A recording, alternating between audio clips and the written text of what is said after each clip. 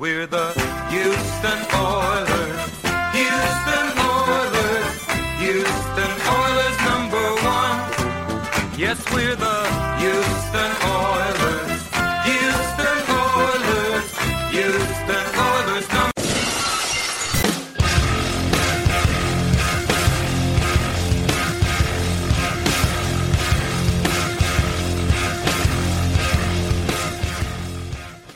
Hello, everyone. You're listening to Ballard Radio. My name is Matt West, and tonight I'm joined by the biggest, the fattest, the drunkest on them all, our good pal BFD, and longtime listener, first-time caller, our other friend, diehard Chris. How y'all doing tonight?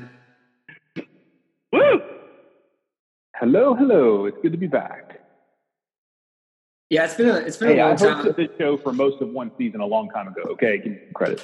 Yeah, well, I was in the desert. Chris filled in, and then I think it was you and I did it in 2013 during that 2-14 season, and we battle fought. We went right through it, and I know we did the first couple episodes, then BFD jumped on the bandwagon from there, and now it's just been him and I. As you've gotten too cool and too busy buying houses and all that sort of stuff you have going on now.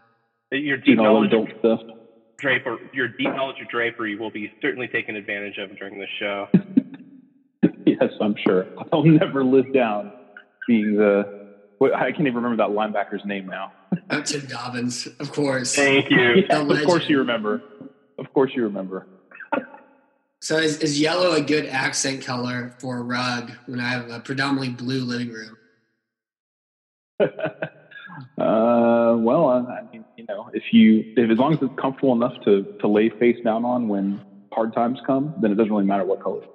Yeah, just say yes. Should the drape match the carpet? I think that's something we all want to know. No, man, matching is out now. No drapes.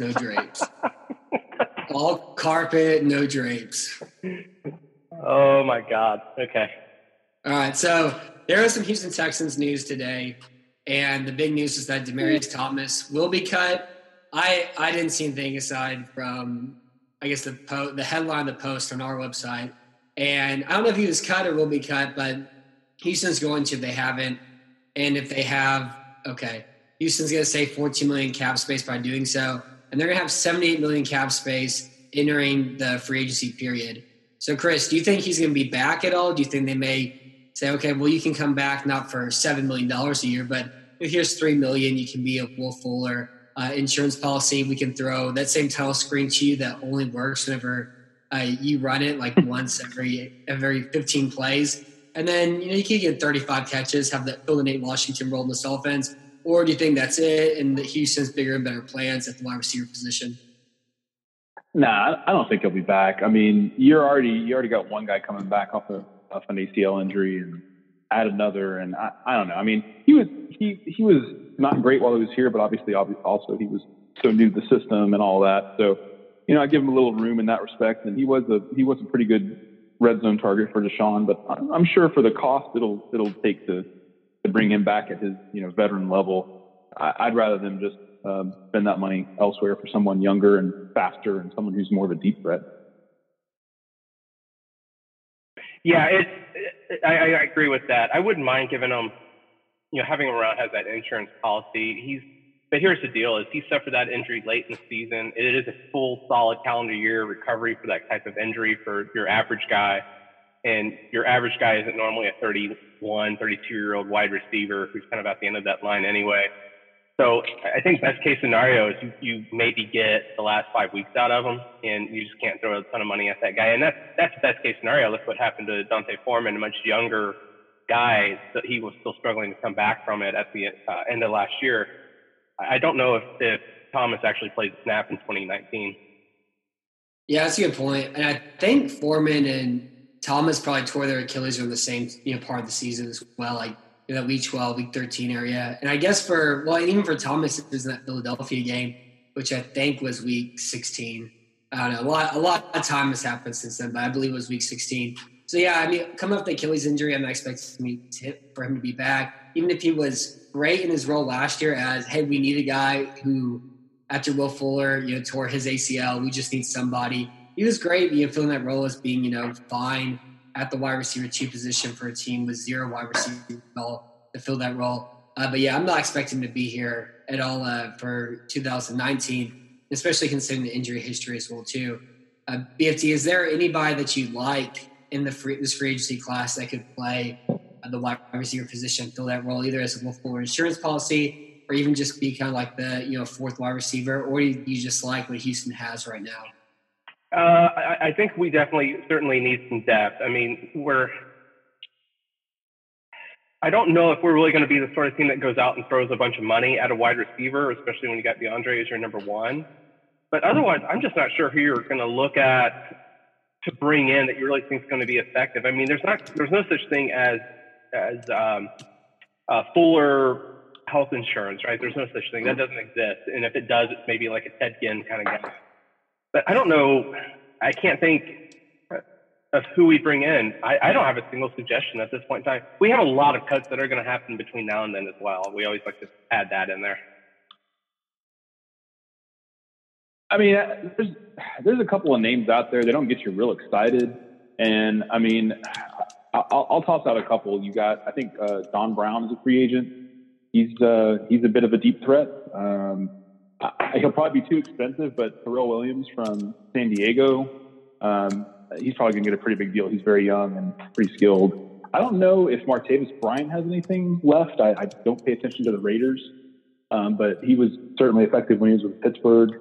I've heard other people also bring up the guy from the Redskins, Jameson Crowder.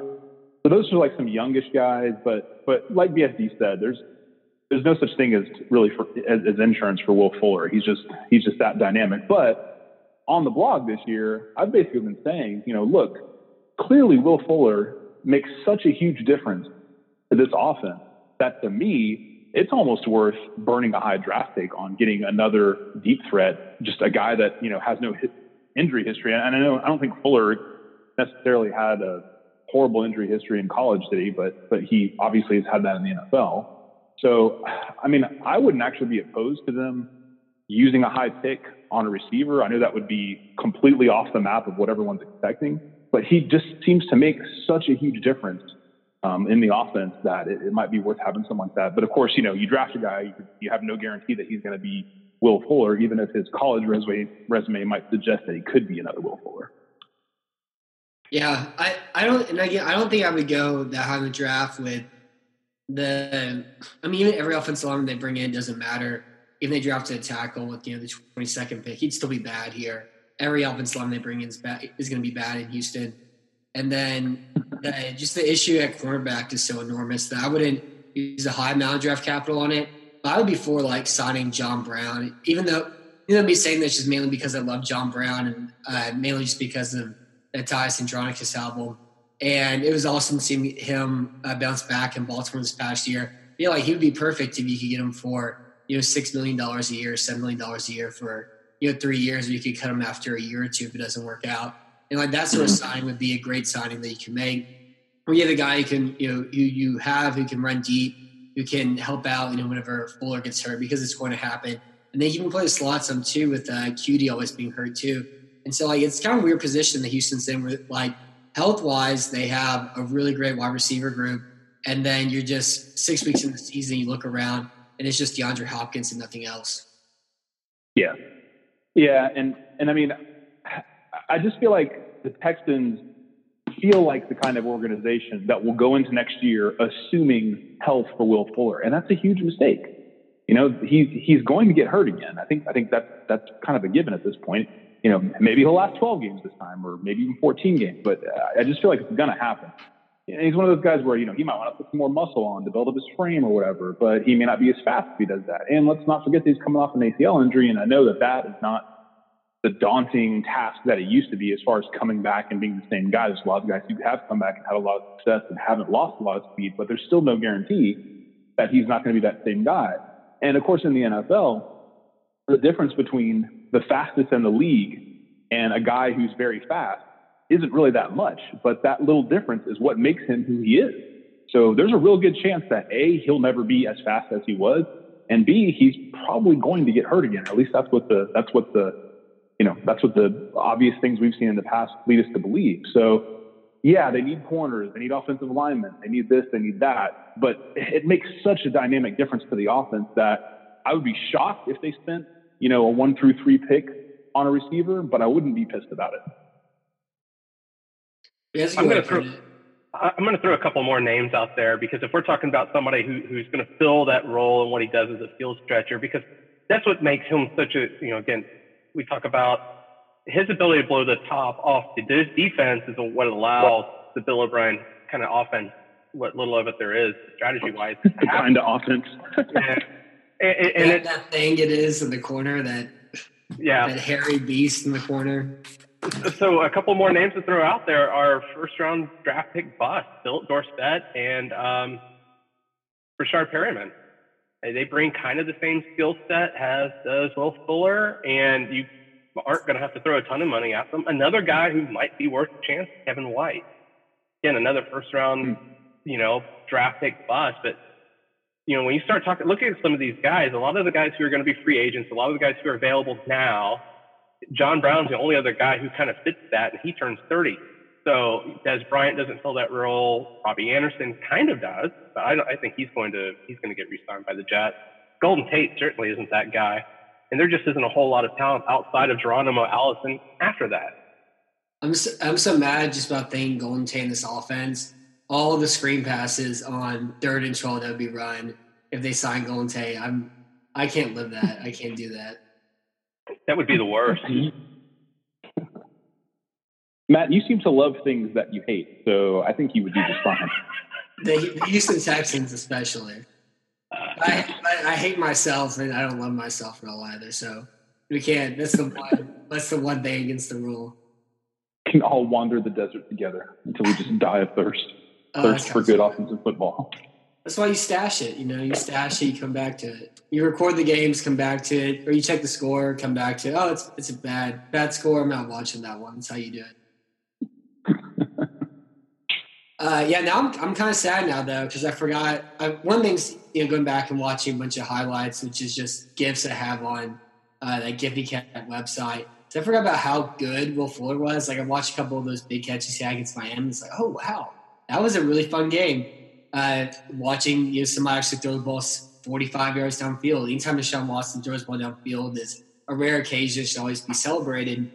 And now I forgot about how good Will Fuller was. And then we started talking about him, and I forgot about the ACL injury and everything else. So now I don't even know if I want to do the rest of the show now. I'm just really bummed and hurt and sad. All right. Good night, everybody. Yeah, I got some depressing awards for you later, so you want to stick around for that. It's definitely going to get worse. All right, let's see how much more facial hair I can grow by then. If I can get any more raggedy. So Chris, how excited are you that Brian Cushing can fail another steroids test, not get picked up by any team in the league, retire, and then still kind of sort of play football for the Houston Texans? So excited to see my guy back with the team.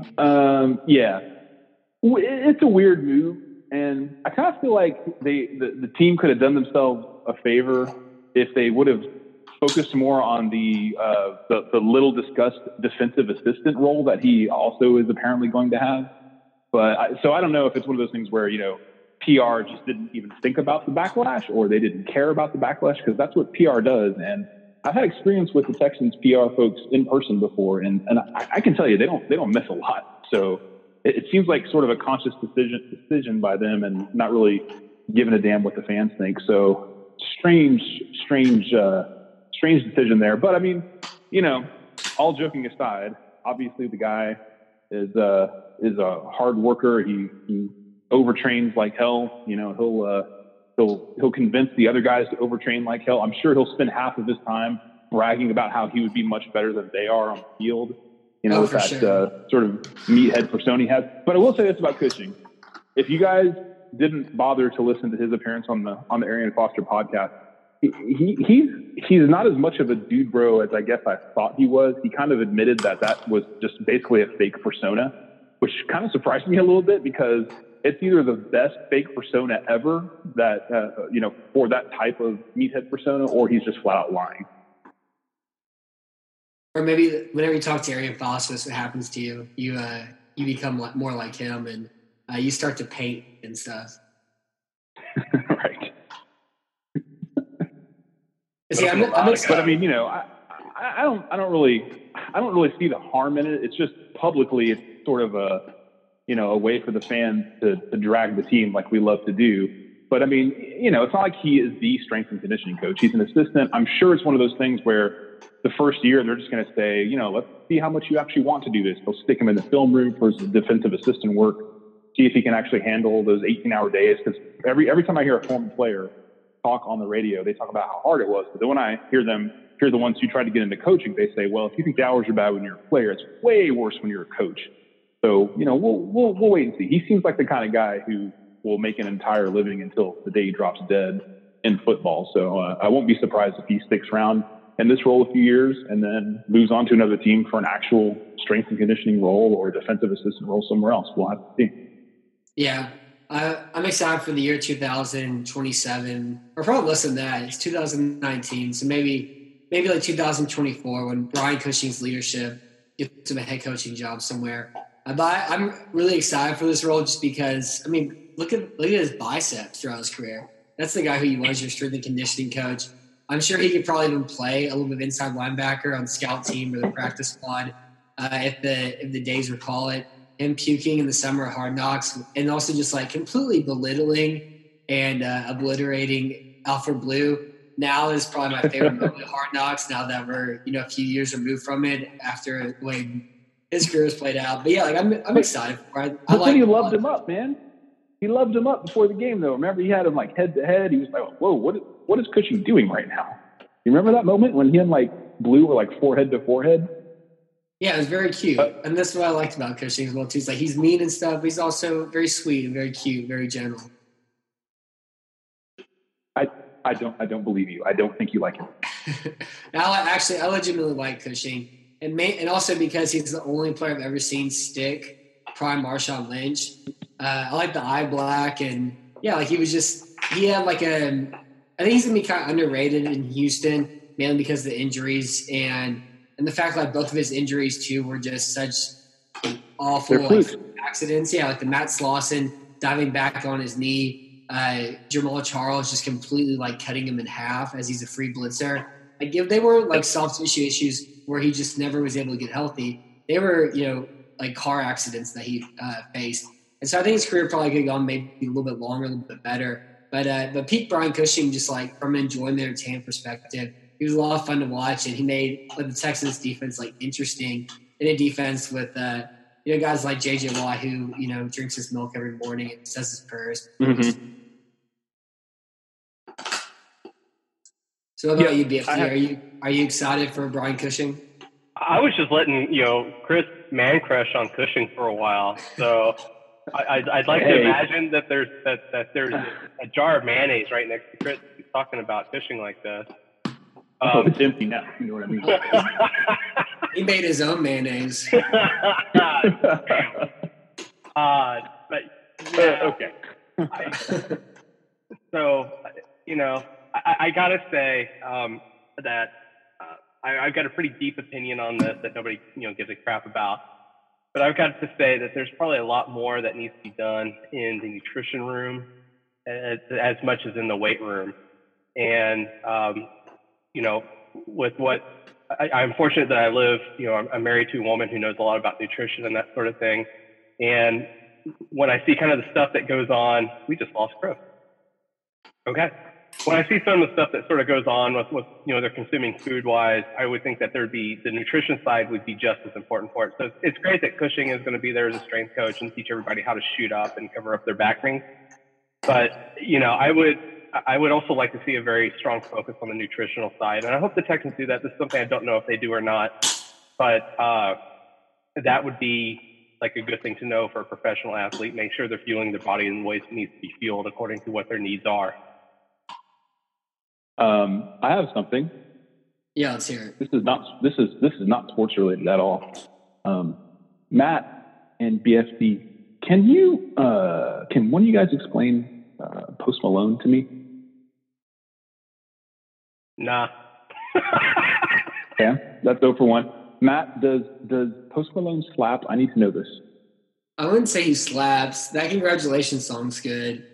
And the rest of it, like the weird thing about him is I'm like, yeah, I know one Post Malone song, and it's that Congratulations song, which I like legitimately enjoyed for 2 weeks in October 2017 or whenever it was. But then he's in like every other song out there. So like you've heard 15 different Post Malone songs, you just don't realize it's him the entire time. And so no, I don't really have a big opinion on him. I'm just glad that like pop music is Post Malone instead of Gangnam Style and that sort of thing. I'm glad that we've evolved as a nation to have at least slightly better music. Well, Matt, you are my guide to the eternal question I have about all new music, which is, do it slap? All right, you want to hear what slaps right now? You want to hear some music that slaps? Oh boy. Sure, hit me up. What is it? All right, so there's this band called PUP, P-U-P. They have a new album coming out in like 2 weeks or 3 weeks, and they're really great just because every song sounds like it should be on the intro, like cinematic for every NHL game ever made. And like every single track on all their albums is like that. Like you see, and you see EA Sports, you see the NHL 2003 sign, and then you should be hearing PUP play, and then it's Jeff Friesen, smashing Brent Shanahan and some boards. And then I've been listening to, there's this band called Young Jesus. There's this album I didn't like all that much, or I listened to, I kind of like this. And then I listened to this album called S/T by them the other night while I was looking at numbers, and it's very pretty. I like that one. And then also there's the show I'm going to in 2 weeks, this band called Daughters. And looking at the music I liked last year, I didn't realize how like wound up and angry I was. But this band's like really great. 2018's a postmodern sludge. It's all wasteland. It's like really good, like angry, I hate living in the city music.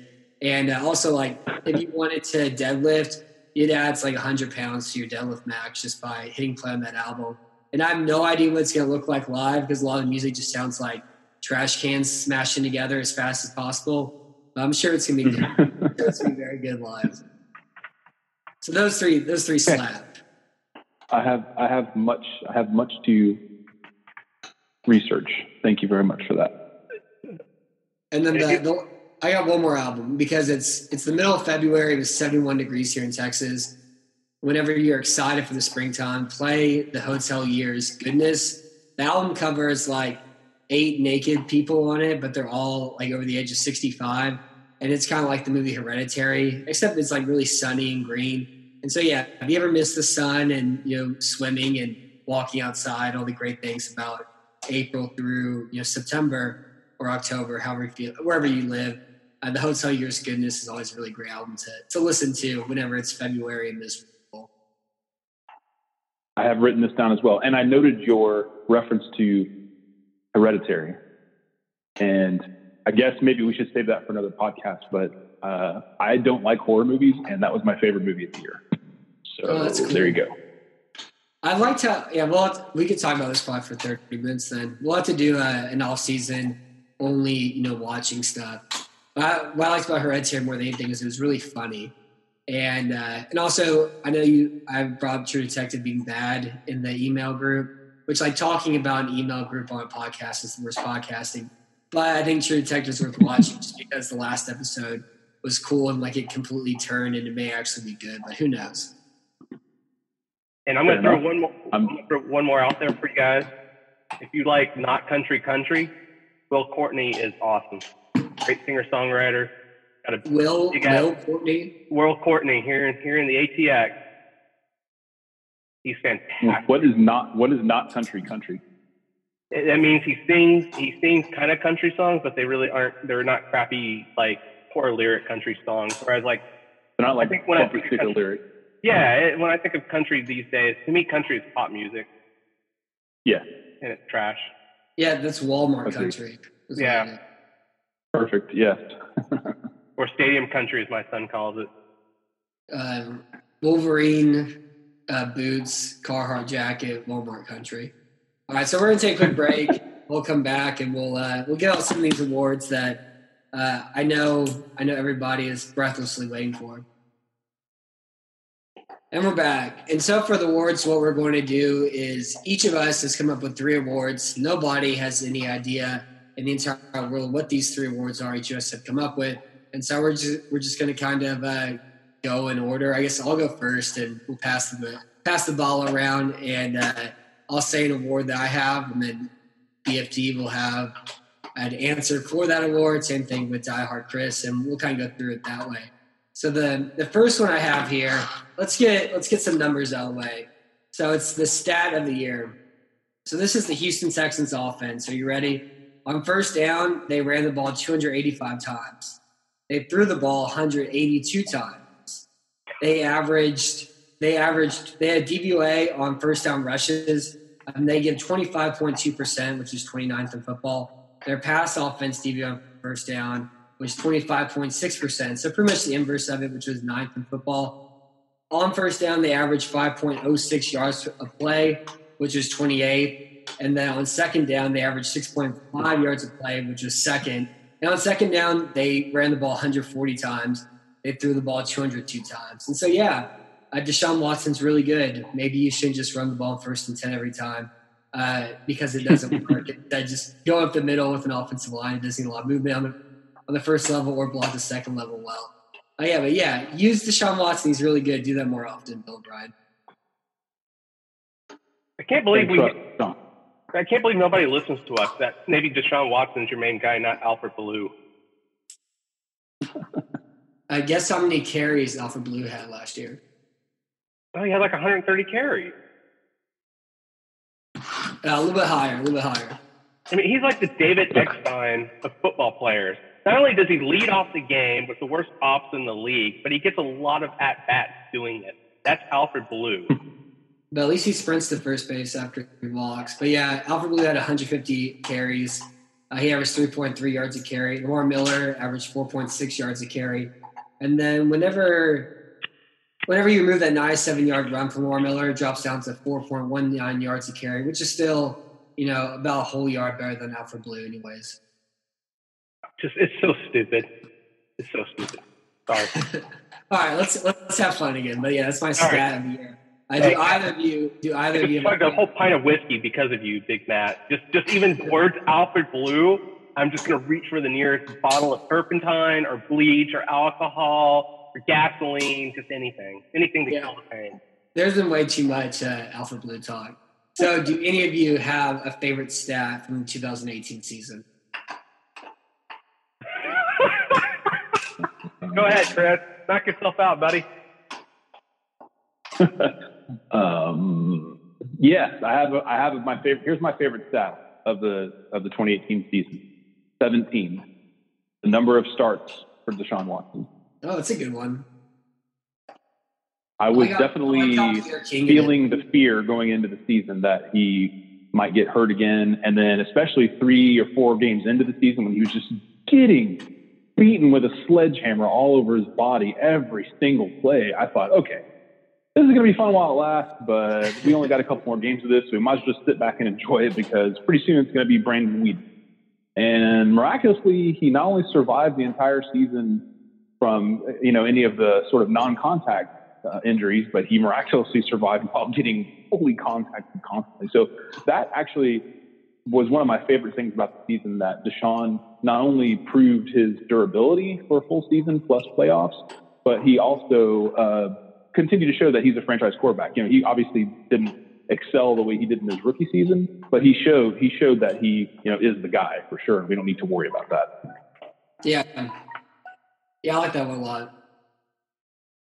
Yeah, I know Deshaun Watson had a touchdown rate of 9.3% in 2017. It dropped down to 6.5% in 2018, which was 9. It wasn't an all-time great, he'll never do again touchdown rate season. That's why, his 2017 was so wild. And he regressed in that manner, and he was still probably even better this year. And I have no concerns about Deshaun Watson moving forward at all whatsoever after 2018. Yep. So do you have a stat for us, BFD? Were you able to pull something out? I pulled something out of my brain, yes. And that number is 0, which was the number of drops by DeAndre Hopkins in 2018, which is set like every imaginable record as far as that's been tracked. It's just, he had 163 targets, 115 receptions, 0 drops. He is badass personified. I like that and one I was too. a Cordell Patterson guy. Yeah, you and Rivers can Rivers. Go somewhere else. So the PFF, was that from PFF, that 0 drops thing? Yeah. I'm sure I'm going to go through and watch every game and find the 1 drop he had, because there has to be one there. I thought he had a drop too. I thought he Yeah, I had one too, remember one. I remember they did the same thing with Andrew Norwell 2 years ago. So he never gave up pressure. And yeah, he did. There was a stunt he didn't pick up. So that's the pressure he gave. No, it's a bunch of, they're not perfect. There's a lot of misinformation they're spreading. I could not come up with a drop. Not with a legit drop. The only reason why I remember is because it happened and I was on the air and I was like, that should be a drop. And they didn't score a drop and it looked like a drop. So I don't know. Maybe he got the benefit of the doubt. I feel like it was early in the season too. But yeah, you let us know, Matt, because you're going to be the one that goes through and watches all 16 games looking for this drop. So I will. That. My wife recently left me, so I have plenty of time to do things like that. All right, so Chris, what's your first award? Okay, let's see. Mine were very specific, so I don't know how much you're going to be able to match these up. So here's my first one. I'll start with a happy one, even though it has a bad title.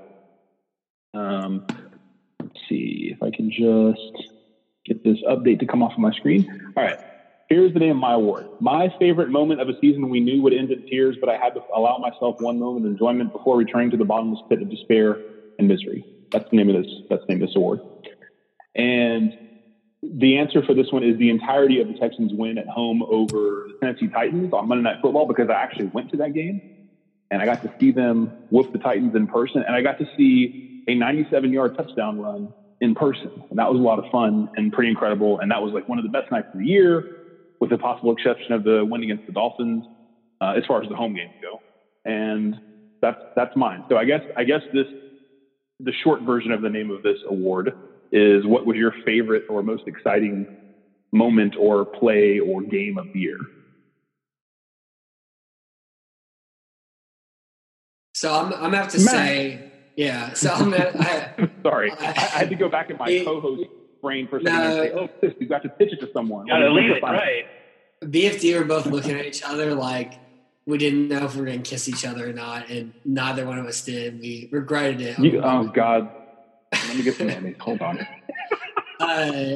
For me, it would have to. I bet the Lamar Miller run in person is really cool, to actually see live. Like whenever it happened on television, it's like, yeah, I guess.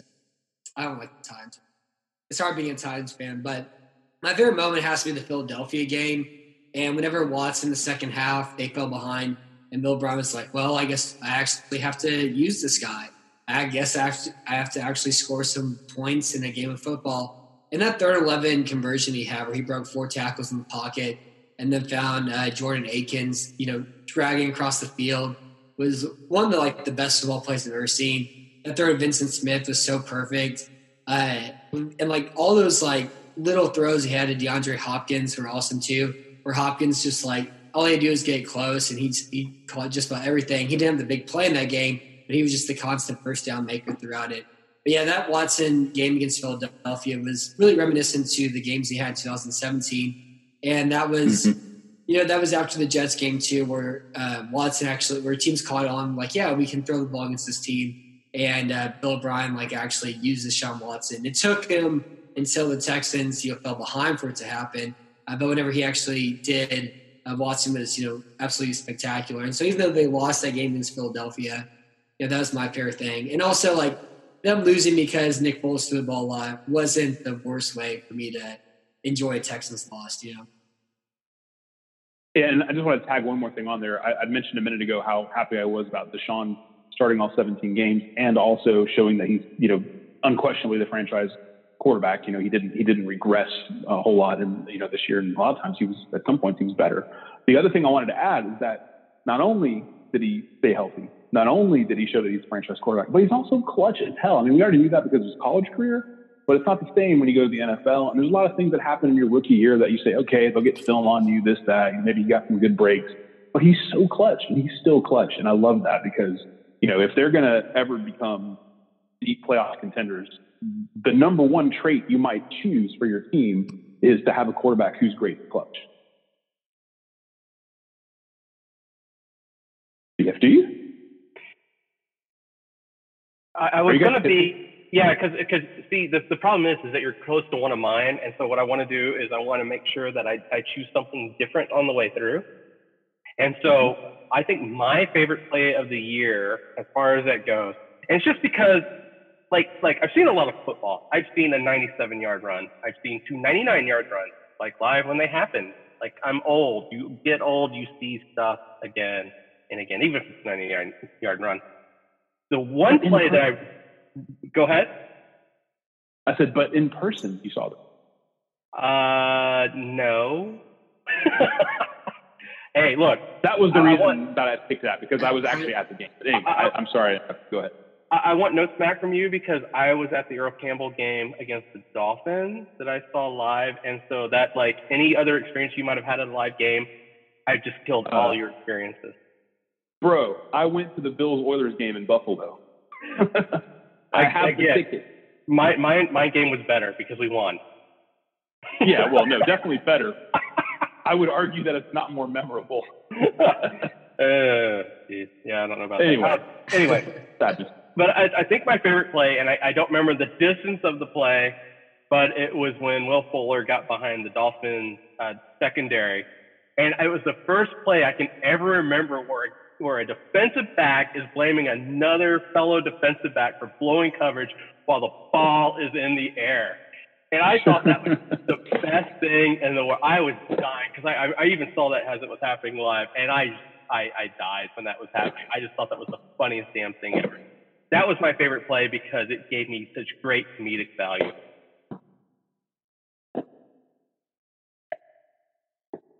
Well, good. And I'm guessing that was the one where Will Fuller didn't tear his ACL on, unlike the one that didn't matter at all whatsoever, where he did. Right, yeah. That was one where he got wide open. It was early on. I think it was second quarter, and he got and the Dolphins defensive back, one was pointing and yelling at the other guy. The ball was still in the air. I mean, that was the best thing. The ball was still in the air. He didn't even hit the ball yet, and the guy had already given up on the play.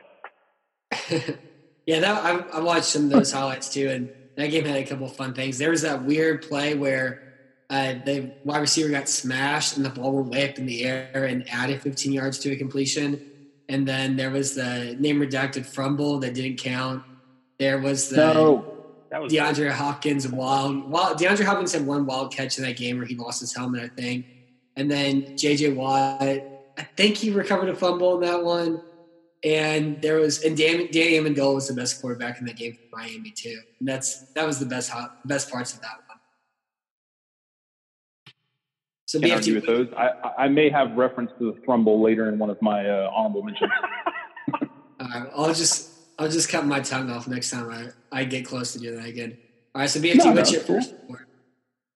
So here's my first one. This one I've named the Petey Faggins Memorial Defensive Back Play of the Year, non-Sharif Wright edition.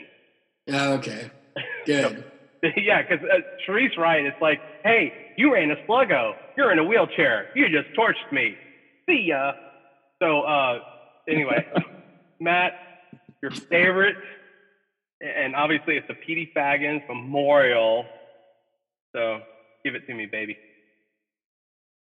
So for this one, this is the easiest one probably for me. It for sure is Tyrann Mathieu getting beat deep by Nelson Aguilar for a 74-yard touchdown. I saw, all year long, you see Mathieu get beat in man coverage. He gives up touchdowns. He celebrates after making tackles on first down. They end up in a first down. Then misses a tackle on the following play that ends up with a touchdown. Just like the personality of just wishing you're really good but acting like you're really good while just being mediocre. It was just super annoying. And so to keep saying Tyrann Mathieu isn't that good and finally have him have a really clear example of you don't want him playing man coverage. You don't want him being the last safety back.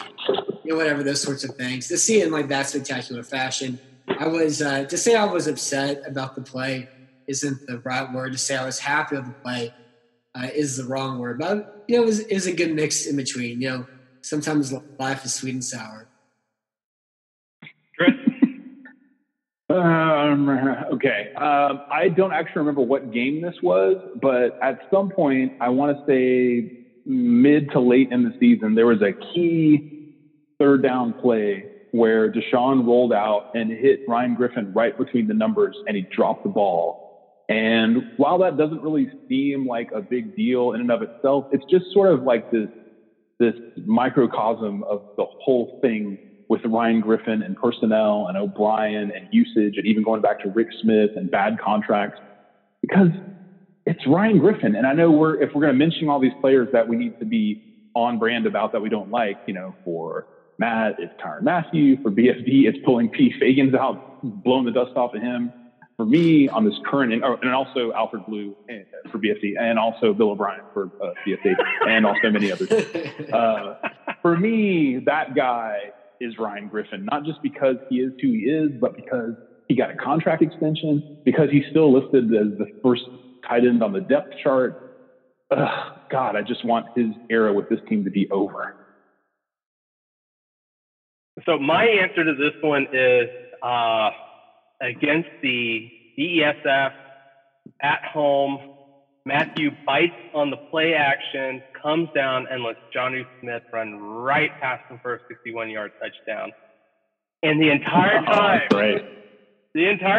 Tyrann Mathieu wants to blame somebody else for that play, gets on Twitter the next day and blames anybody. Ask the coaches who it was. Dude, you had one responsibility on that play, and his name was Jonnu Smith, and you let him run past you, and you went all crybaby about it. Can't even. Man, that was just to me, that was Tyrann Mathieu in a season, that play. It was just the whole thing with Nelson Aguilar, that was like the icing on the cake. But man, the fluffy goodness, moist goodness underneath was Jonnu Smith. Matt?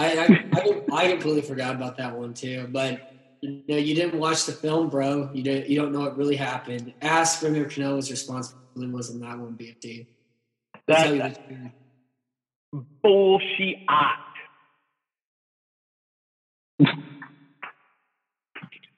All right, so for the next one, I'm going to go with the worst Bill O'Brien decision of the year. And when I wrote about it, I said, adjustments, and it took me a second this is not really the worst. I guess it's probably my favorite is a better way to say it. And it's hard for me to think of a specific example, but then I had a couple of days to go for a walk and watch the sun go down and the sky turn pink and really think about it. And it has to be the first Indianapolis Colts game, not the second or third one where they lost, but the first one they won. Whenever they called the timeout at the end of the half and they wasted the timeout, which would have gave them, some extra time to be able to actually score points at the end of the half. And it was with the Colts in the red zone. They come back out of the break after the timeout to be better prepared for this Indianapolis Colts red zone play. And Eric Ebron's staying on the left sideline, wide open, all by himself. Andrew Luck takes a snap, throws it to him immediately. It's a touchdown. And how much of that's Bill O'Brien's fault, but the timeout was stupid. And Houston, I don't believe, scored at the end of the half. They could have used that extra timeout for that point of it. And just to come out of the timeout that ill prepared, I think it was very beautiful. I really enjoyed that one. Okay. So one of my awards is titled the BFD Memorial Award for Most Infuriating Moment of the Season. and that moment is a Bill O'Brien moment. So in the interest of time for the show combining a couple of these. Yeah, I'll just go with that one.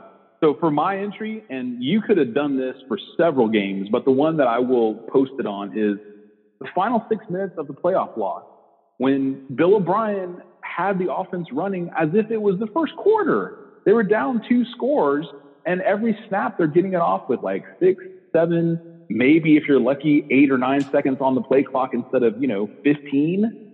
And the whole pacing of the offense there. I mean, that's from the top to the bottom. It's the coach not coaching it. it's I kind of struggle to think, okay, well, Deshaun should have sped this up himself, but it's clearly coaching, because this is what Deshaun did in college. Like, this was his thing. He ran that 2-minute offense to perfection.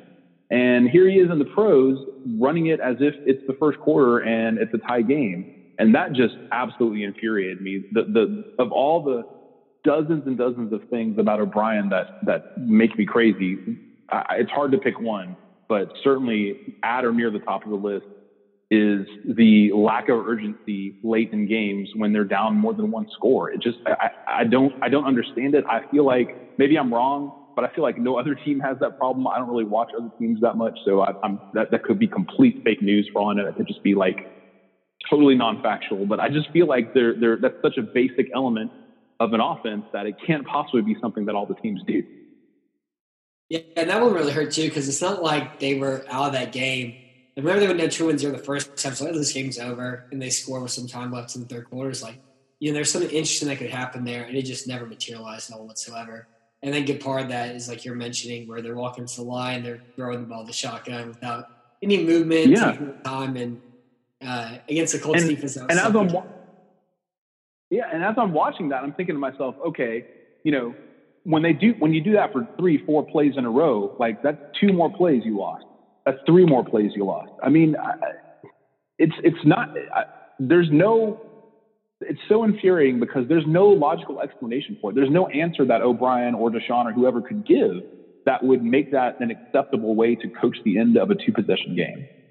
In a playoff game, too, for that matter. It's not like you're 4-7 in week 12, you're kind of tired and you're on the road and you got a long flight home that evening. This is it. Yep.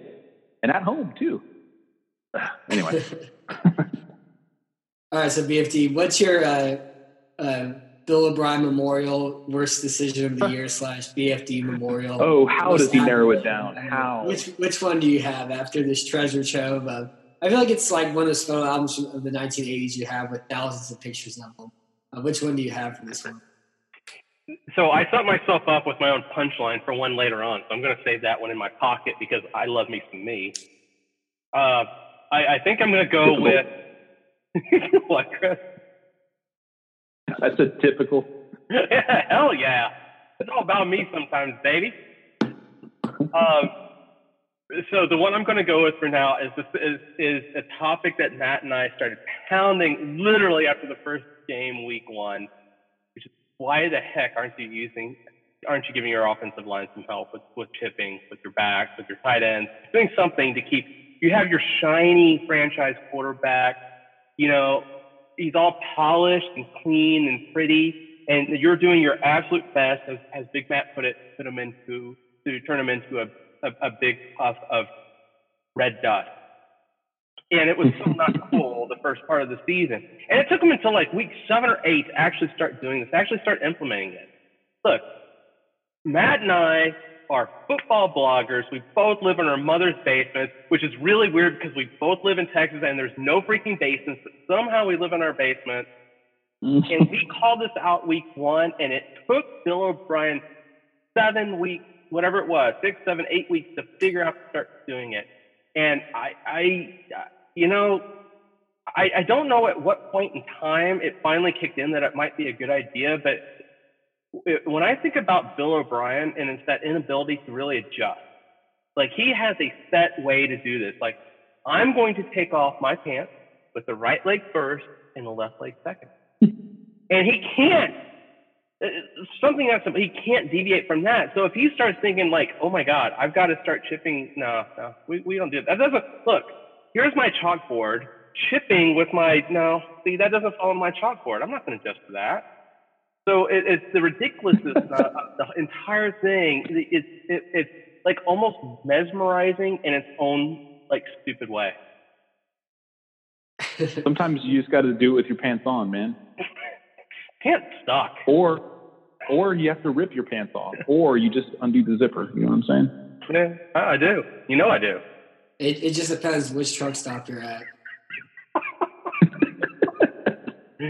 Oh man, you got to get on the video, Chris. You got to get on the video.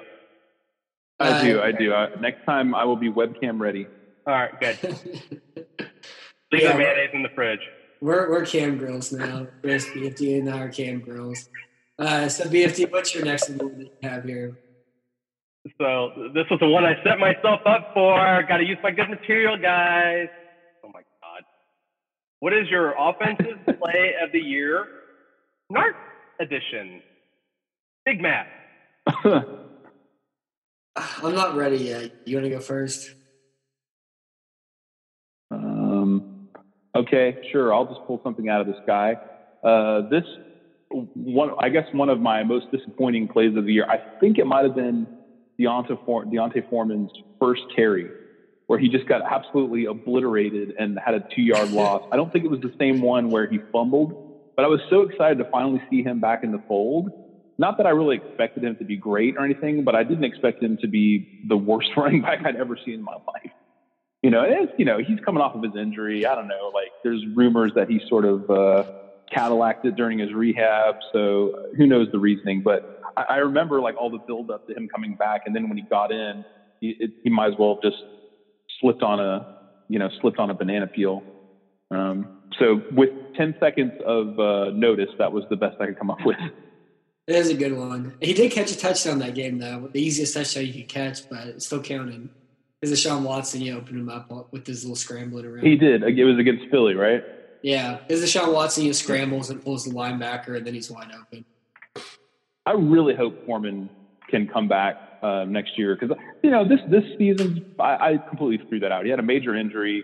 It was late in the season, so I don't even really count what I saw this year. But I also hope that they're not going into the season, once again, like with Will Fuller, thinking, oh, well, Foreman's going to be back to exactly who he was, and Miller's going to be the guy he was last year, so we don't need to address this. I really hope that's not the way they're thinking. So, yeah, and it's so easy to find running backs, too. And I hope Foreman works out as well. He reminds me of the Bear at the end of the Blood Meridian, just dancing up on stage. And so hopefully he's good again this year. He was a lot of fun to watch. And watching his draft breakdown YouTube videos, and even that little that game he had against Arizona was really good too. Having good outside zone backs, especially at that size, is always a lot of fun. That's what they should run more of too. All right, did you think of one, Matt? Yeah. So mine's gonna be this Ryan Griffin play against Denver, and the reason why I wrote about it yesterday. This is how I always remember Ryan Griffin. Well, in two ways. It's him running out to the flat on 3rd and 11 and catching a pass from name redacted for 3 yards, and he gets tackled immediately and Houston punts. And he loves that play so much. And against Denver, there was a play where he wasn't chipping, he was blocking on the line. But if he has the guy, or if it's late, and Deshaun Watson may be under pressure, you see found the flat, and you're kind of check down option where you should be wide open if there is a blitz or any sort of pass rush. And so he blocks for 2 seconds, probably about 2 seconds less than he should, and then runs down the flat. Bradley Chubb is wide open. And then you have poor Julian Davenport turning his shoulders all the way over, trying to run down, chase down Bradley Chubb. He doesn't. Watson steps up. He steps into more pressure. And while all this is going on, Ryan Griffin's on the flat with his arm up. He's screaming. He's yelling for the football with the cornerback, 4 yards away from him. And even if he did catch the pass, he would have got 2 yards. It would have been a 3rd down. So it would have been a 4th down. They would have punted. So rather than actually do his job well and pass block and help on the line of scrimmage, he's so excited, so ready to run out to the flag to tackle immediately that he leads to Deshaun Watson getting sacked. And so that was probably my favorite portion of it. After a long season, a lot of bad Ryan Griffin plays. He's like if Garrett Graham your favorite away. So your favorite sarcastic best play of the year is the typical Ryan Griffin play, the signature Ryan Griffin play. Yeah. It summarizes him more than all of his other Ryan Griffin plays. What do we save if we cut him? I know you don't know this off the top of your head, but for the love of God. I think it's a little bit less than $2 million. Yeah, so he'll be back is what you're telling me. Let's find out. All right, BFT, what do you got? For me, it was just the ultimate Bill O'Brien play of the year. There reaches a certain point of time when parody is no longer possible. Even the Onion's going, I'm done. I'm out these because I cannot make fun of it any more than what you've already done in real life. I mean, real life is always more stupidly ironic than what you can come up with anyway, right? But you have literally the worst tight end in football, Ryan Griffin, and you have literally the worst running back in football, Alfred Blue. And so can you think of no better strategy on 4th and 2 than lining up Ryan Griffin at fullback and Alfred Blue behind him to try to convert that first down? And Ryan did that. And it's so incredible. It's incredible in so many ways. Like first of all, irony didn't even want to get murdered. It harikari'd itself and was dead. And then to think that there's anybody literally on the face of the earth, like you could go pick out some dude in South America who has never even seen a TV set and is going to go, nah, that's a bad idea, dude. You know, but to line up Alfred Blue behind Ryan Griffin on a 4th and 2 has got to be, and I'm not even being hyperbolic at this point in time, got to be the stupidest thing I've ever seen a football head coach do in my lifetime. This isn't even Earl to the left, Earl to the right, Earl up the middle punt from like some of the early years of the Earl Campbell offense. This is beyond that. This is like Indianapolis Colts fake punt territory.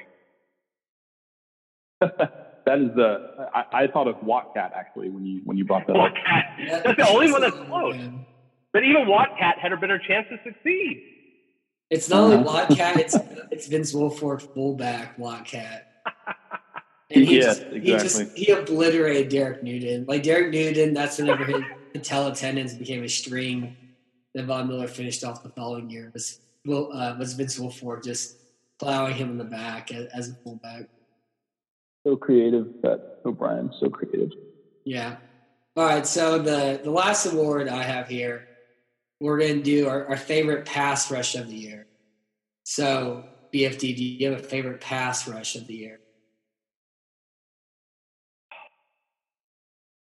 Maybe we should have shared these beforehand. No, that's what makes it fun is we have to think about this stuff on the fly. Yeah. Oh, yeah. The dead air is the most fun part for sure. Yeah. All right, so I can go ahead and go then. Mine is whenever Jadeveon Clowney inside out moved Vaitai for the 2-point conversion stop, mainly just because Clowney just did to him all game where he just went inside out in every pass rush situation. And then whenever he goes to finish Nick Foles off, it was probably the meanest thing I've ever seen somebody like do tackle-wise. Because one, it's an obvious face mask. Like he grabs him by the head and then just like lifts him over his head and slings him down like it's some sort of, Dragon Ball Z sort of fight. And the second thing is that Nick Foles is like 6'5", 225, and Clowney insides out Vaitai, as he did throughout that game, and then grabs Foles by the face and then lifts him over his head, yanks him down pretty much. And that was even the meanest thing either that Clowney did last year, because if you forgot, he did pull Chris Ivory down by the dreads, and you can actually see him separate from the scalp. And so we are all very lucky. We should all count our blessings that Jadeveon Clowney is not our barber, and he's not rushing the passer against us, but run against us. And we've never had the opportunity to try to block. All right, I thought of a good one. This is my favorite pass rush of the year. Is the combined 3 sacks of Tyrann Mathieu, because it makes Matt crazy. He cannot give Mathieu credit for doing what he was supposed to do, which is making the sack. Instead, he wants to be angry that the play was executed correctly and Mathieu did what he was supposed to do and chose the right pass for the quarterback and got the sack. It just makes Matt crazy. It makes him want to smash things. It's more that his sacks are just he runs straight in a free line, the hole's perfect, and he makes the tackle. There's no skill involved in it. It's a wide open rush lane.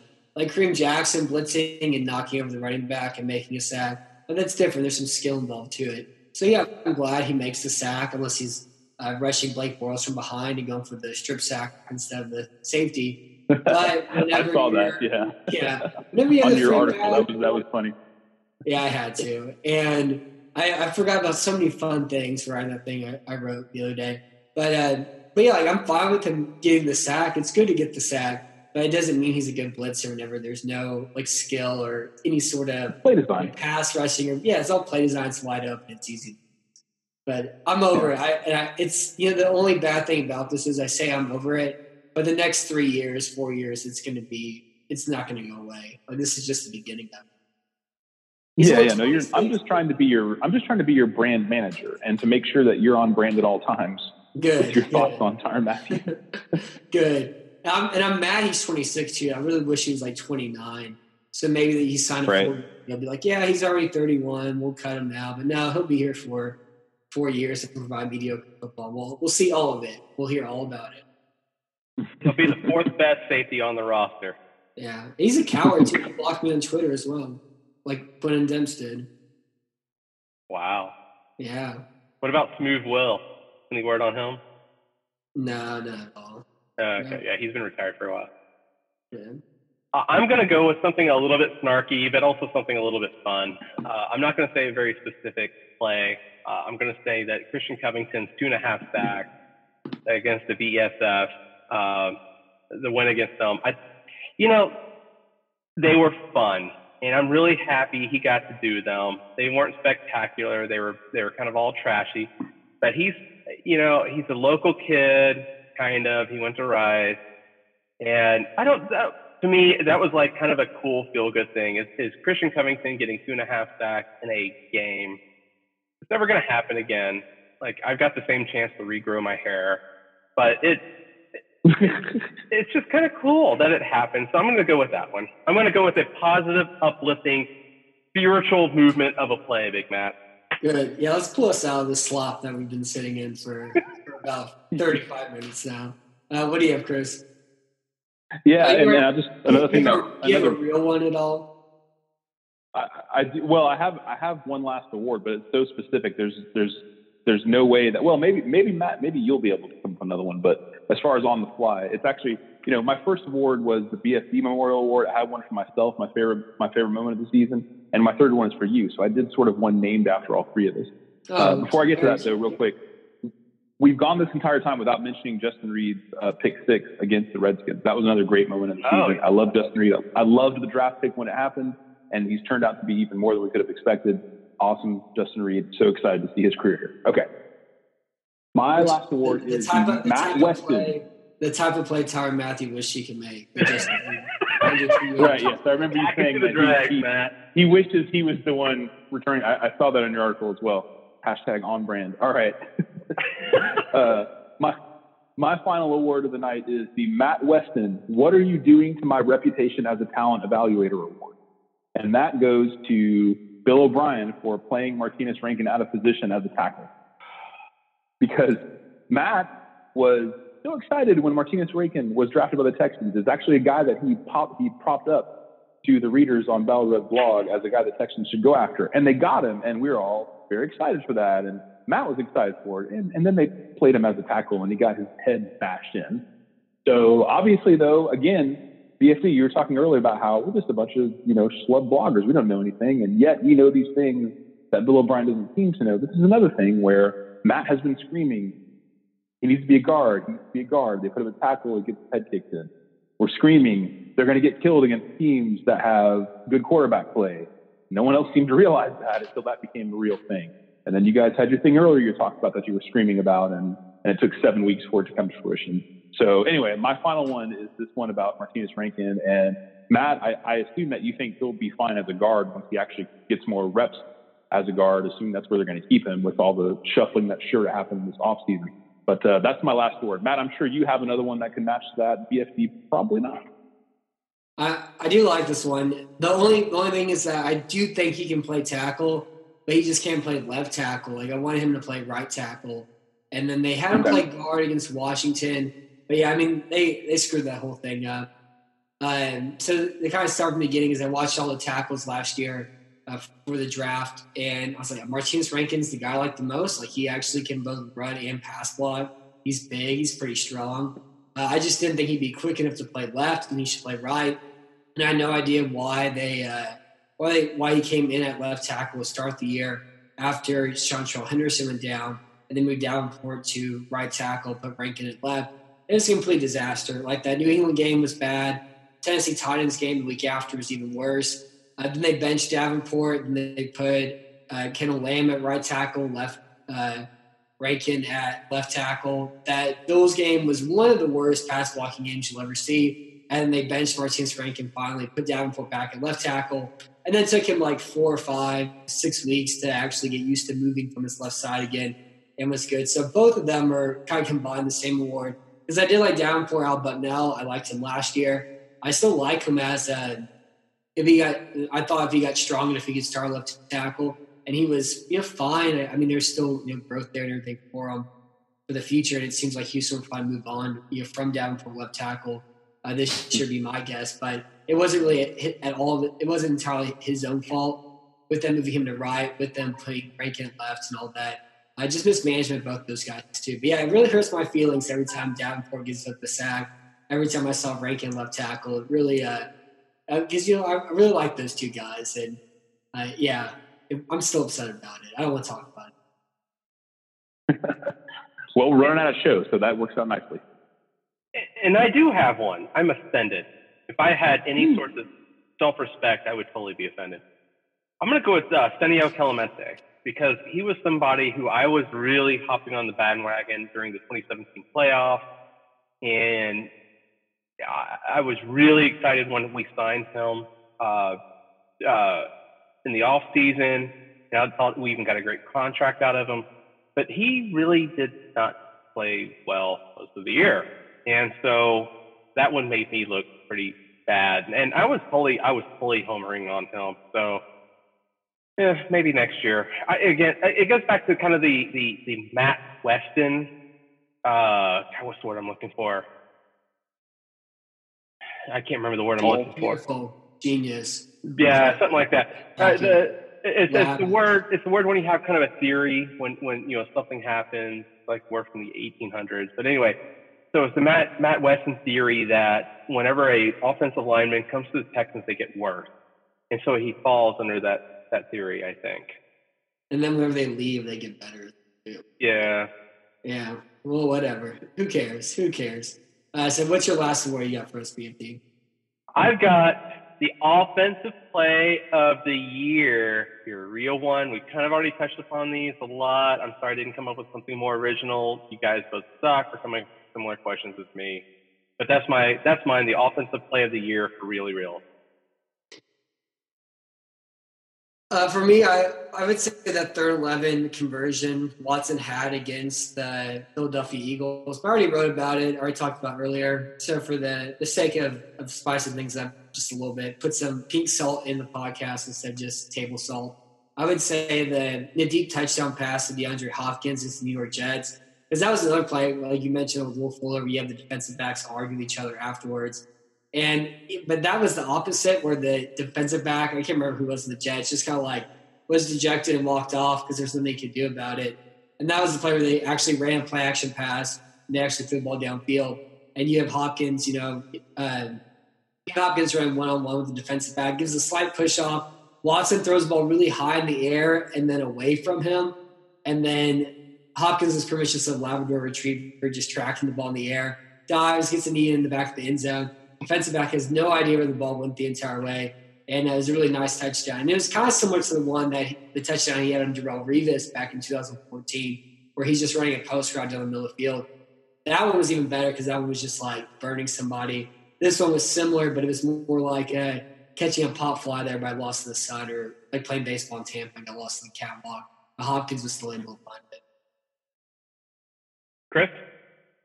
Okay, well, I mean, I kind of gave mine earlier with Lamar Miller, but just to name a couple more, Lamar Miller, 97-yard touchdown. Just to throw a couple more out there, I actually, in my brain, was thinking of that Hopkins play against the Jets, but Matt got that one. So I also, the Vincent Smith catch against the Eagles. That was mine. Just for the excitement of when that happened during the game, the clutch aspect of it.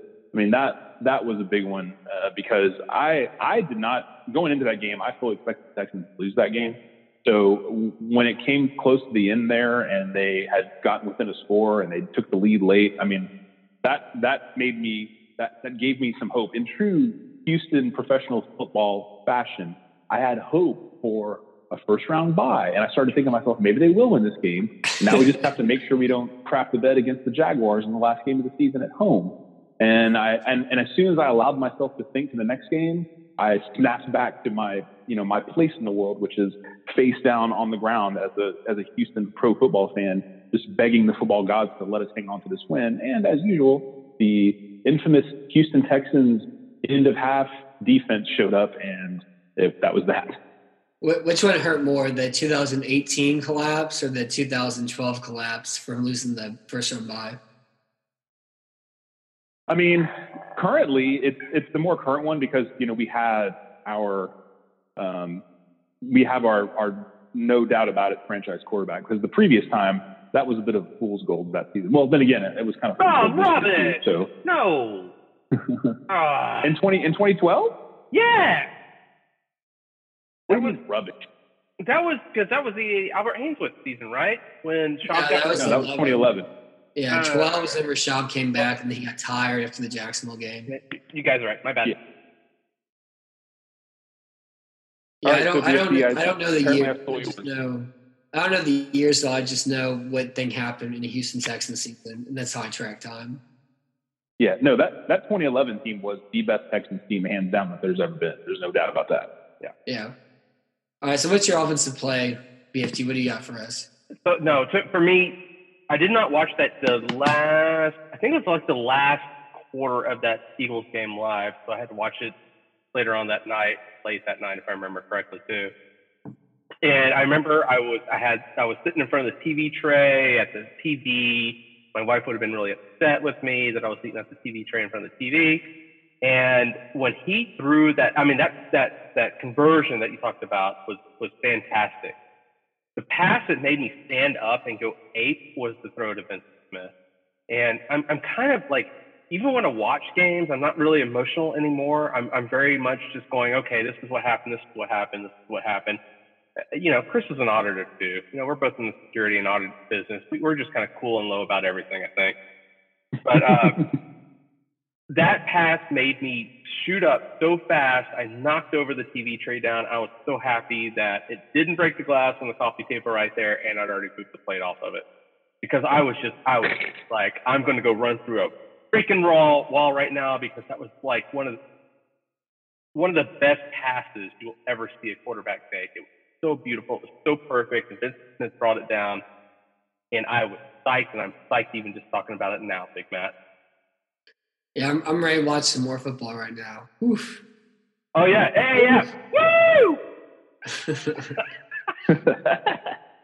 Go, Chris. I tried. First round, Bill O'Brien. Boom! So the AAF, they're in San Antonio. They're selling lower level tickets for $250 now, which is so stupid.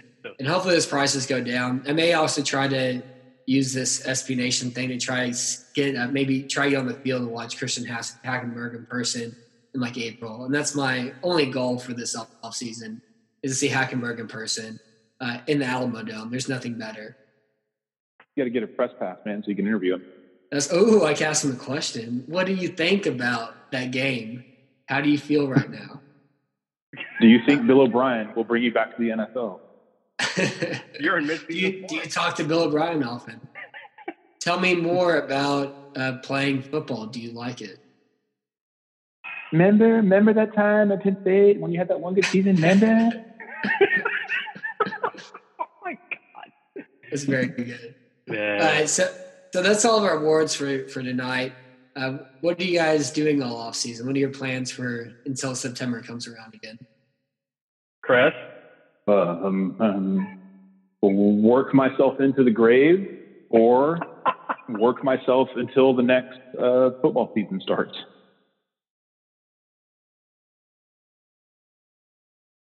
I'm sorry, it's not more exciting. I was thinking about taking up finger knitting, and yeah. No, wait. I'm going to continue doing my movie podcast, which is called Technicolor Blood. You can find me on Twitter at TechBloodPod. So there you go. I just promoted my other podcast. Good. That's what I was hoping from you. I'm glad you got it. Well done. Yeah. Well done. It is a good podcast. I listen to it whenever there's something I actually know about. It's like, oh, yeah, I've watched that. I'm listening to it. I'm like, okay, yeah, I like that. Yeah. Anyone listening right now, you could be our 14th listener. If there are two of you, you could be our 15th listener. You see how this works? And don't forget to donate to his Patreon as well, too, for it. That's right. Yeah, do that. Give it up. I heard Chris and our boy Brett. Get your Patreons on. Yeah. All right. Well, anyways, that's all we have for tonight's show. We'll do something probably similar on Thursday live at the LA studios, just but for the NFL in general. And then next Tuesday, we'll do a free agency offseason preview show, where we will be back with hard-hitting offseason Texans big football man knowing analysis. But that was the show for tonight. Thank you for being on tonight, Chris. Thank you for being on tonight, BFD. And minus Mount Weston, thank you for listening to Bauer Radio. Woo! Thanks, guys.